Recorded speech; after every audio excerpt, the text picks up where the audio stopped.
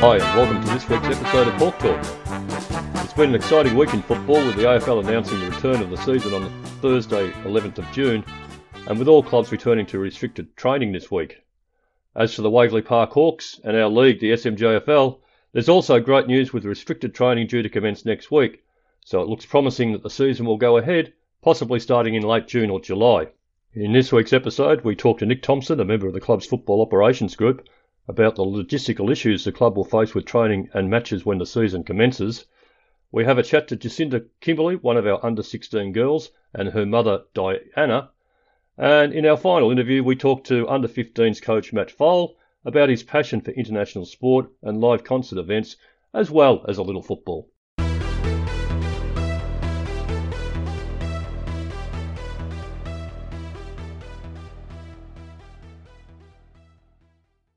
Now we welcome our first guest, Nick Thompson, who many of you would possibly know via his personal training work at both Good Life and his own business, Built Fit. He's also a member of the club's football operations group and under-14 girls assistant coach. Welcome, Nick. Thank you, sir. Thanks for having me. Nick, you're a member of the football operations group, as I said. Can you let our audience know a little about what this group does? Basically, probably the main function is appointing and assisting monitoring our coaches. We're working on things like making sure we have better development programs for the kids so we have a bit more structure around what skills the kids learn as they go through the age groups. As the kids get a bit older, we have team selection processes across the two.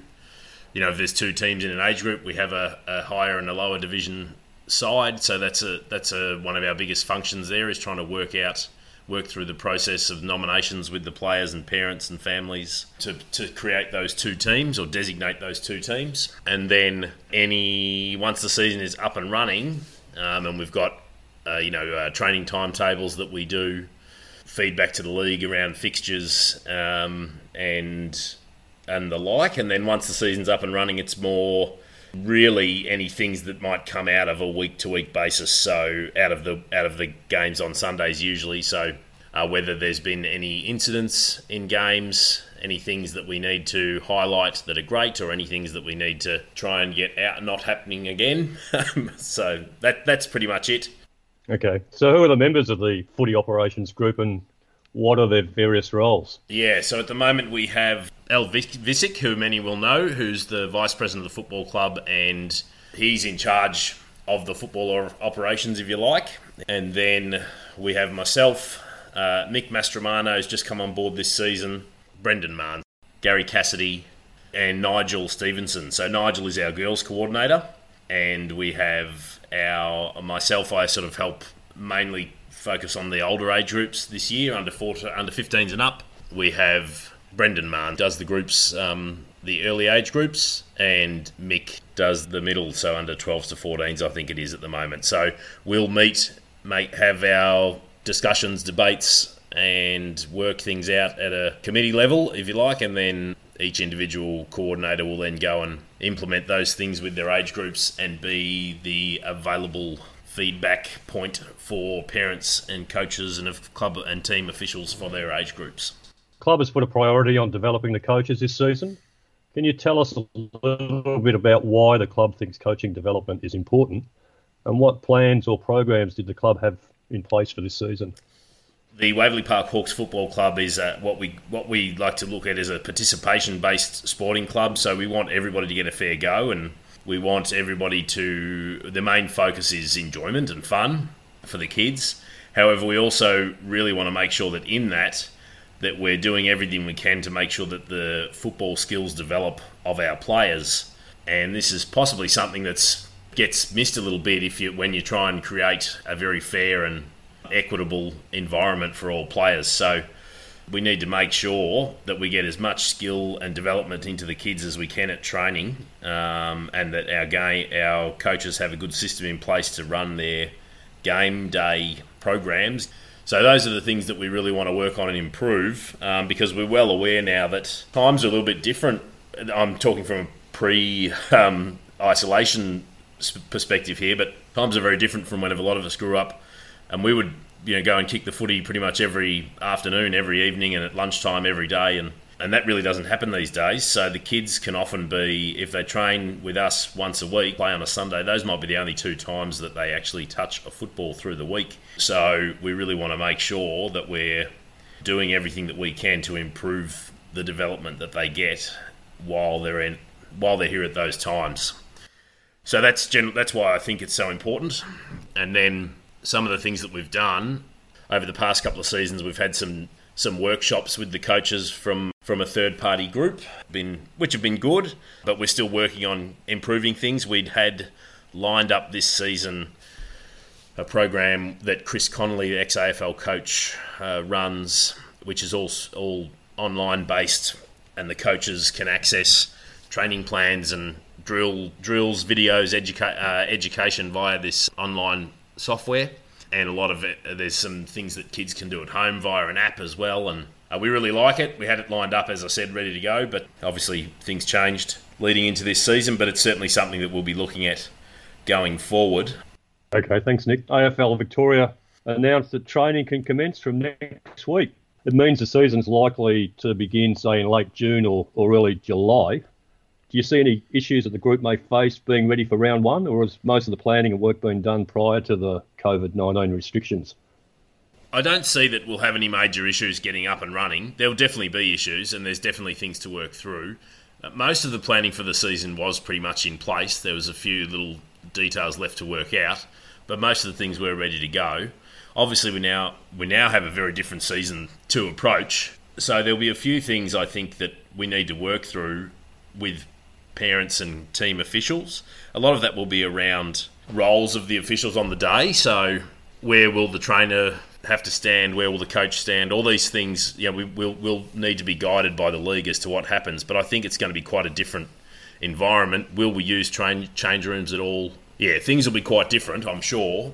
And a lot of that will just have to, while there'll be issues, I'm not sure it's any huge issues that we need to sort of work through and implement. It'll simply be, this is the rules as set out by the league. Isn't it fantastic that we still get to play, and how lucky we are that we actually get to run out and play? And I think everybody will be pretty keen to just take whatever the new guidelines are for the season and just run with it. So I think that'll be okay.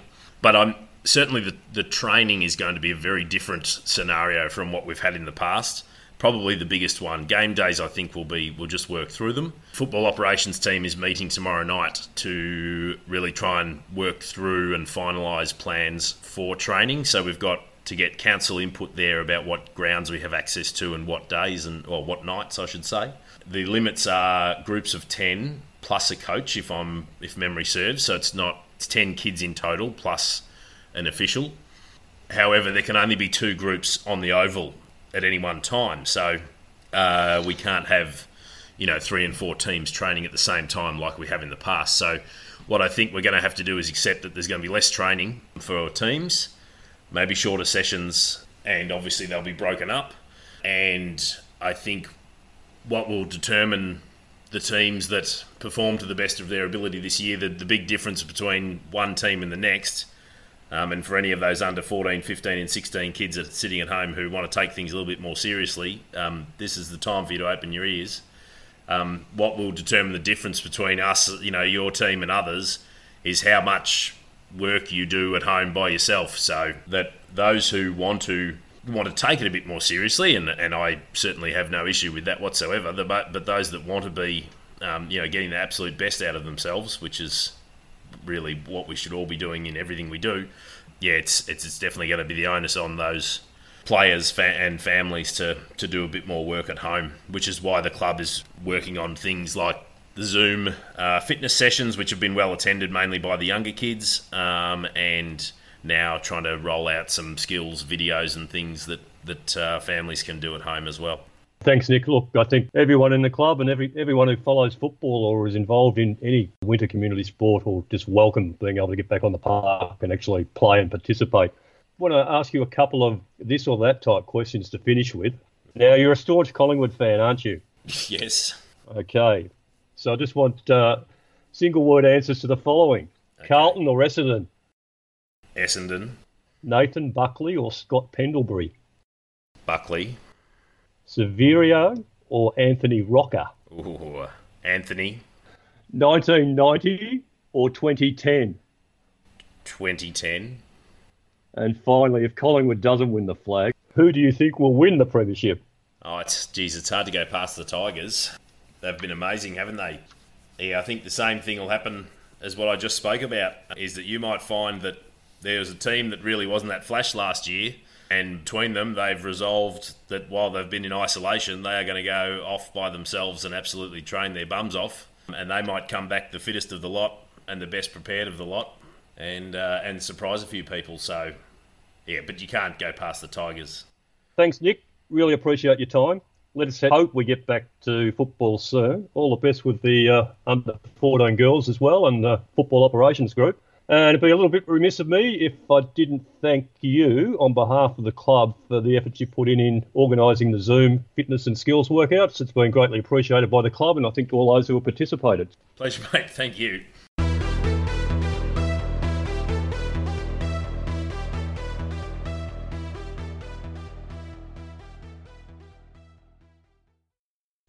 Just a reminder about our competition to find players to help co-host the program.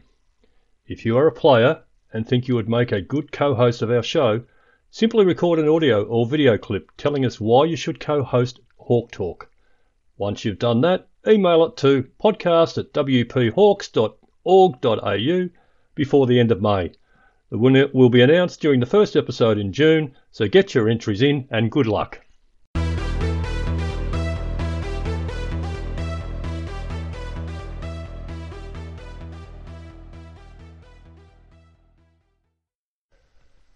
Our next guests are Jacinta and Diana Kimberley. Jacinta's one of our under-16 girls and Diana is her mother. We'll start by talking to Jacinta first. Welcome to Hawk Talk, Jacinta. Thank you very much. Thanks for having me. Like a lot of girls who've taken up football, you were of an older age, 14 or 15, when you first started playing competitive football. How was that, and did you have any concerns about joining a club and playing football competitively when you first started? Yeah, well, it was interesting. I was a bit worried about starting with meeting a new group with people, and I was still quite young. I was only 14. Well, I was a bit older, but I was 14 when I started playing, and I was a bit worried about how much contact was involved in the game. But it was really good. When my first training session, everyone was so lovely and so supportive. I just wanted to come back and I was ready to play the next day. I was really into it. Okay, so what brought you to play football? Like, is football a part of your family? Do you go out and kick the footy with your family, or do you sit on the couch and watch TV, or do you go to games? Like, where did your interest in football come from? Well, before I started playing, none of my family really was into footy at all. But my pa played when he was younger, and I always wanted to try it because I used to play at lunchtimes with some friends, and I thought I'd just give it a try. So I did, and I loved it. Yeah, that's good to hear. Now, did you have any reasonable footy skills when you started, or has it been a really steep learning curve for you, and have these skills developed quickly since you began playing? Yeah, well, I was always really into sport, but I could never find the right sport, and I'm really good at running, so I was trying to find a sport that involved running. So I did with footy, but I was pretty good at kicking too, but my accuracy wasn't great in the beginning, so I had to work on that a lot. But I put a lot of time and effort into it, and spent a lot of hours trying to get my skills up better. So I did, and had a lot of help from one of the coaches at the club called Brad, and he helped me improve my skills. So how is your foot skills now in terms of hitting a target? They're a lot better, yeah, but a lot of time and effort went into it, but it was worth it, definitely. You're obviously very passionate about your football. I can hear that just in your voice. So what is it that you enjoy so much about the game? Probably working together as a team and being able to accomplish things together and working together. And also, I love the running in it. I love the tackling and the contact of the game, and probably winning and kicking goals and working as a team to reach that goal, basically. You're aware that training will commence next week. albeit with some restrictions. Have you been doing anything during the COVID-19 lockdown to be ready for football's return? Yeah, well, I've been trying to keep fit by doing running, because at my new school, I go to Cedar Footy School. We have to do fitness activity once a day, and we have to either go for a run or do a fitness workout. And I've been doing that every day, which has helped me keep up my fitness. And I've been having a kick by myself if no one could go with me. So trying to keep the fitness up. That's really good to hear. Now, just briefly, explain to me, you mentioned the new school, Cedar. Some of us may not be aware of what that actually is. So can you just fill us in a little bit about what that college is? Yeah, so it's a sports school, and they have all different campuses, and they all focus on different sports. So I'm in the AFL stream, and at my campus we also have cricket, and the cricket is involved with Melbourne Stars, and we're linked with Collingwood, our campus, for our footy one. So which campus are you on? We're at Clayton campus. Thanks very much, Jacinta, for your time. Really interesting to see that in 3 years you come from basically a novice at football to where you're now attending a school that's involved in football. So that's just a great story, Jacinta, and thanks very much for your time.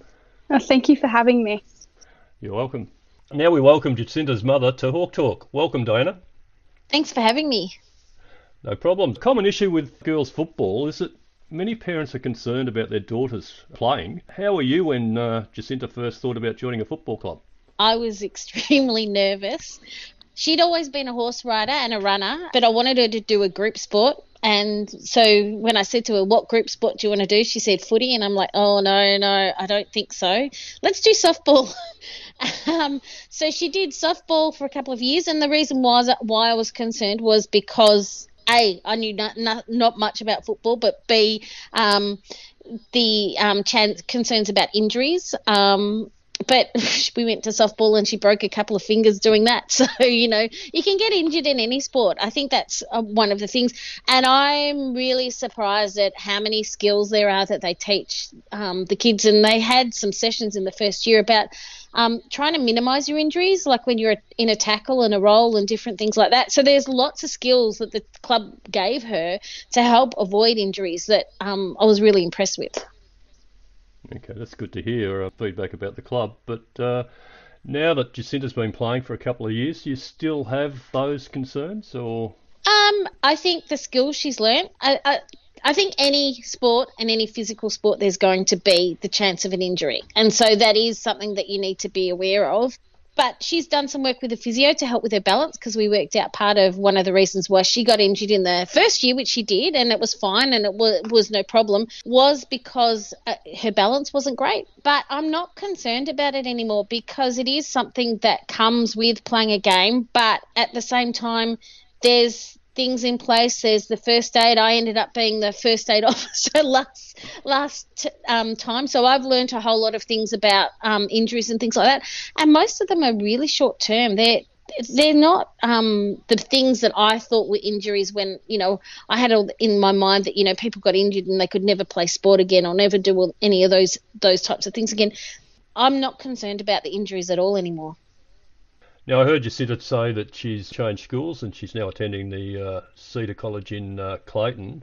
So obviously football's sort of been a life changer for Jacinta. So what sort of influence has it had on her, and how has it improved her life? Oh, it's improved her life in so many different ways. It's improved her life from a school perspective, because she's actually got an aim and a direction. She really didn't know what she wanted to do after school. Now she wants to do something in football because she just loves it that much. The club's given her a group that she can be part of outside school, so rather than just being part of the school environment, she's grown in confidence as a result of the football. I mean, I can't get over the girl at home who's friendly and so lovely, and she gets out on the footy field and she's tough and she's rough, and it's like this contradiction, but it just, as a result, her confidence has grown and her fitness has improved out of sight. She's always been sporty and always been strong and fit and been a long distance runner, and her fitness has just exploded, and that in itself, just getting out there and getting physical, has been fantastic for her as well. Thanks, Diana. Appreciate your time. It's a great story coming to football at a late age, and it's obviously had a large impact and influence on her life. So I'd just like to thank you both for being part of the program.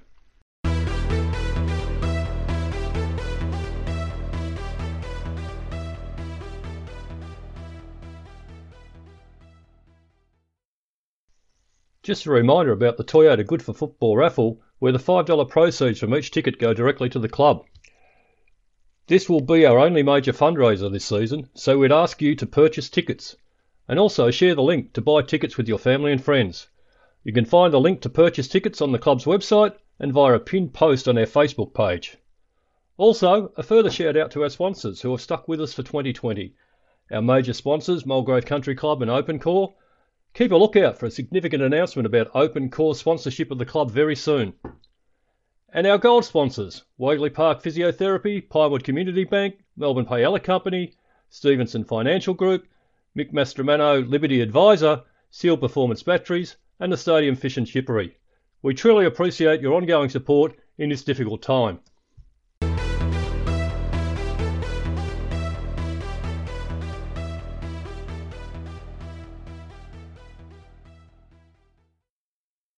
Our final guest this week is Matt Fole, our under-15 boys coach.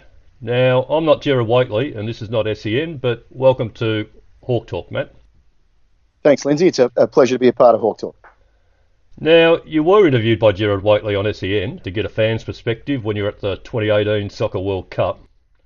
You have a real passion for all sports, basketball, AFL and the Australian Tennis Open locally, but also the EPL, NBA, NFL. Where does this passion for all things sport originate, and which, if there is one, is your favourite sport or league amongst them all? Look, it's in terms of passion for sport, it's really just come from probably my upbringing. I grew up in Adelaide and attended a lot of sport over there with my dad, and some of my fondest memories were going to the footy as a little kid, and running around with mates at the football and running on the ground and having a kick at half time and those sorts of bits and pieces after the game, having a kick. Going to the Adelaide Oval, we used to go with some friends. You carry a little esky with our little cans of Coke and sandwich and sit on the hill and watch the one days over the Australia Day weekend. And I guess, when you grow up, you develop those memories and have those experiences. It sort of grows through into your adult life as well. And, once I sort of stopped playing sport, that's the sort of passion just stems from there. And in terms of travelling and overseas sport, it's if you can blend the two of a holiday, a travel experience, and a sport experience, there's nothing better for me. Regarding the number one sport, is probably, I'd have to say it's AFL, and it's just the fact that it's a unique sport. It's the only one sort of biomechanically where you've got your hand and foot coordination. You can be tackled and hit from 360 degrees. It's a fast sport. The ball moves from end to end. It's very unique in terms of sports around the world, and the fact that we can jump on a train, and be at the MCG within 30 minutes, 40 minutes, and sitting down with 80,000 other fans, yelling and screaming and carrying on. And the good thing about Aussie rules, I guess, versus other sports is the fact that you can sit next to the opposition supporters and you can get stuck into each other during the game, and then afterwards you can walk off and you're still best friends, which is a little bit unique. Interesting you picked AFL. I was actually expecting you to say basketball. Yeah, well, basketball, I really enjoy basketball, and being lucky enough to see a couple of NBA games, it's, it is a really big, it's an amazing spectacle. But it's probably what we've grown up with. I mean, the fact that Aussie rules is our national sport, and, let's be honest, Australia's, the best country in the world. So it's our national sport, and it's just ingrained within our culture. It's really unique. You just said you've been to a few NBA games, and you've been to a lot of international sporting events, including that 2018 World Cup. Which one is the actual highlight? Which is the one that's topped a lot that you've seen so far? Yeah, I've been pretty fortunate, and I guess it's seeing a lot overseas has been great fun. But going and seeing my LA Chargers, or back then they were the San Diego Chargers, seeing them play down in San Diego was a lot of fun. he was lucky enough to see Kobe play on one of our trips to the States. It was in a season game, but that was pretty special. So it's it's the event, but also the athletes themselves. And we've been lucky enough to see LeBron play as well a couple of times. In terms of the number one event, it's probably going back to the 2006 World Cup. And my wife and I went over, and we were just fluked. We were there for. We jumped on a plane. We spent more time in the air than we did on the ground. And we managed to catch 2 Socceroos games, and one of them happened to be the Socceroos versus Croatia, which we needed to draw to go through to the knockout stages. And of course, it was our first World Cup for 32 years that the country qualified for. And Harry Kewell, one of our all-time greats, slotted number 2 late in the game to equalise against Croatia and put us through to the knockouts. That was just an amazing experience that I'm not sure that we'll ever top again. There's probably a few more international sports that you'd like to attend. What sporting events are still on your bucket list?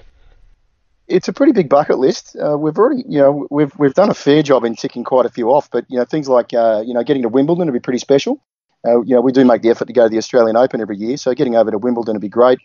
The Tour de France. Not that I'm much of a bike rider, but it's just an amazing event. It's it's a showpiece for France really, and that'd be fantastic to be able to see that. And Ashes in the UK would be pretty special. Love to go to an NBA playoff, Champions League final, if Manchester United can ever make one again. And World Cup final, that wouldn't really matter who's playing. Been to 2 World Cup soccer events now, but going to the final would be pretty special. But the number one for me would have to be the Super Bowl. If I could get to a Super Bowl at some stage in my life, that would be amazing. I've been lucky enough to go to a couple of AFL grand finals, and that they are amazing experiences, whether your team's playing or not. And if your team's playing, there's just that little bit extra on top. But a Super Bowl would just be that would be pretty special. Now, I also know, apart from international sporting events, that you're into attending a lot of live concerts and international performers. Pretty eclectic mix. I've had a look on your social media pages, and we've got Rick Astley and Aha, Elton John, Queen with Adam Lambert, Shawn Mendes, Red Hot Chili Peppers, Eminem, and Aerosmith. That's a pretty eclectic mix. Where does the passion for live music come from? That's a nice little summary. There's plenty of others, but you're right. It is a blend of family and friends, really. My wife's family's pretty musical. So her father is a guitarist, and her 2 sisters play the guitar. Her brother's a drummer. Music's in the family, and we see music very much in live events, very much as similar to a sporting event. It's that entertainment factor and an experience. And we go as a group generally to different concerts, different genres, and we really enjoy it. So we're involving the kids now as well. So they've come and witnessed a few let's say sort of 70s and 80s rock and roll experiences with some of the older bands that just keep coming out to Australia or from Australia that just keep playing. So it's they're all good fun. So what's been your favourite live performance? Well, look, AC/DC is always a great show, and I do remember the first time we took Cameron actually to AC/DC concert a couple of years back. That opened his eyes to the world of rock and roll. We're lucky enough to catch Aerosmith in Vegas on a trip to the States last year. That was sensational. But probably number one for me has been when I was lucky enough to see my all-time favourite Van Halen. So caught them in Sydney at a festival up there called the Stones Festival, which was out at the ANZ Stadium. Yeah, so that was pretty special.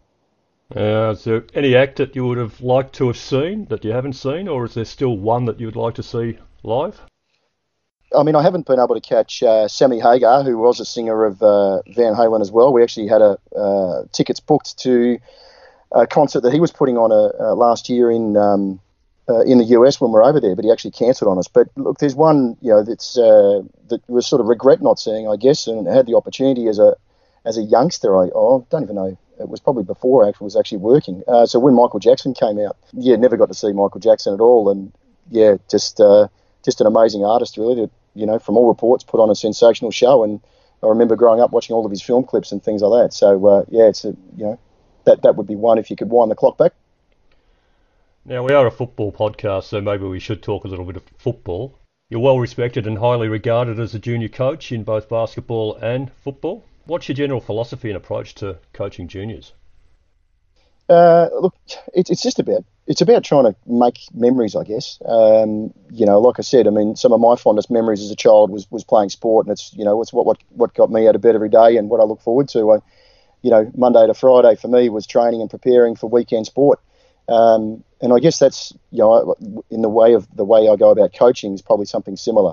The kids that are listening, you're not kids forever. So, you've got to enjoy your time, enjoy the moments with your friends, create some memories.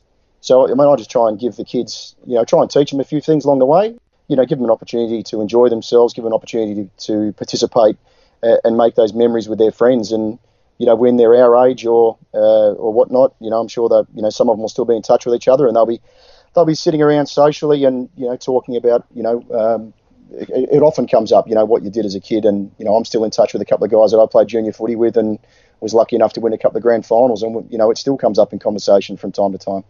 Yeah, it is about the memories. And I think the whole conversation that you and I are just having now, talking about your international sports, talking about your musical events and junior football, it's all the same theme. It's about creating memories.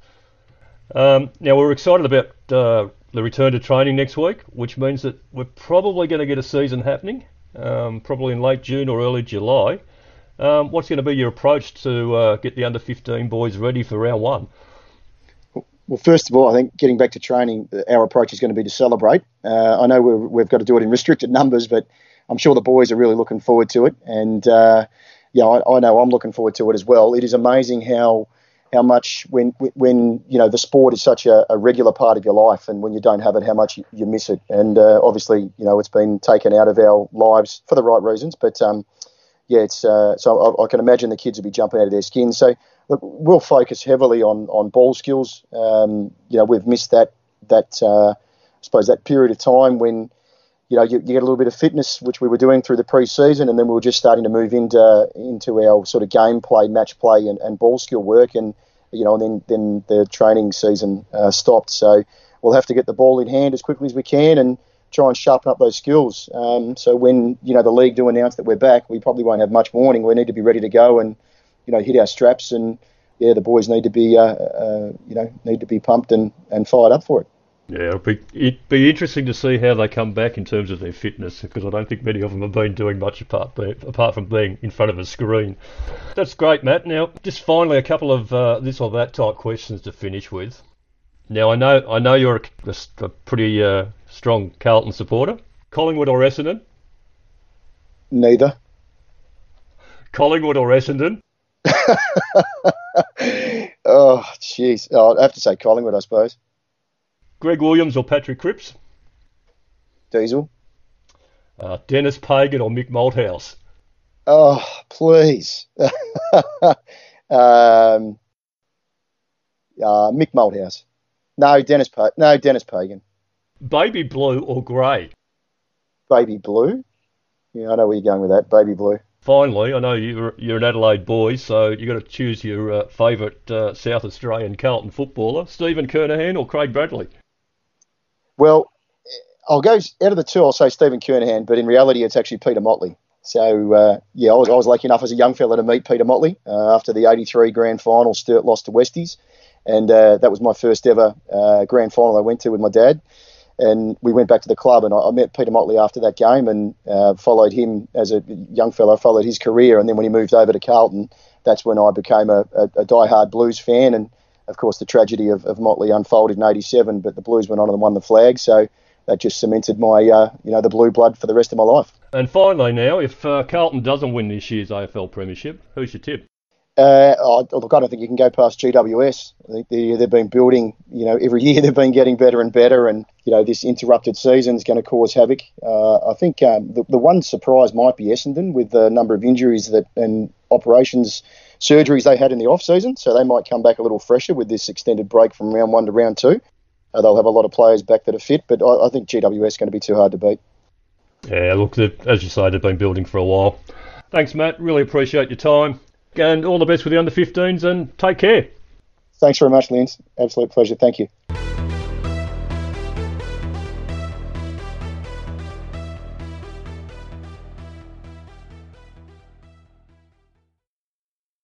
And that is the end of this week's show.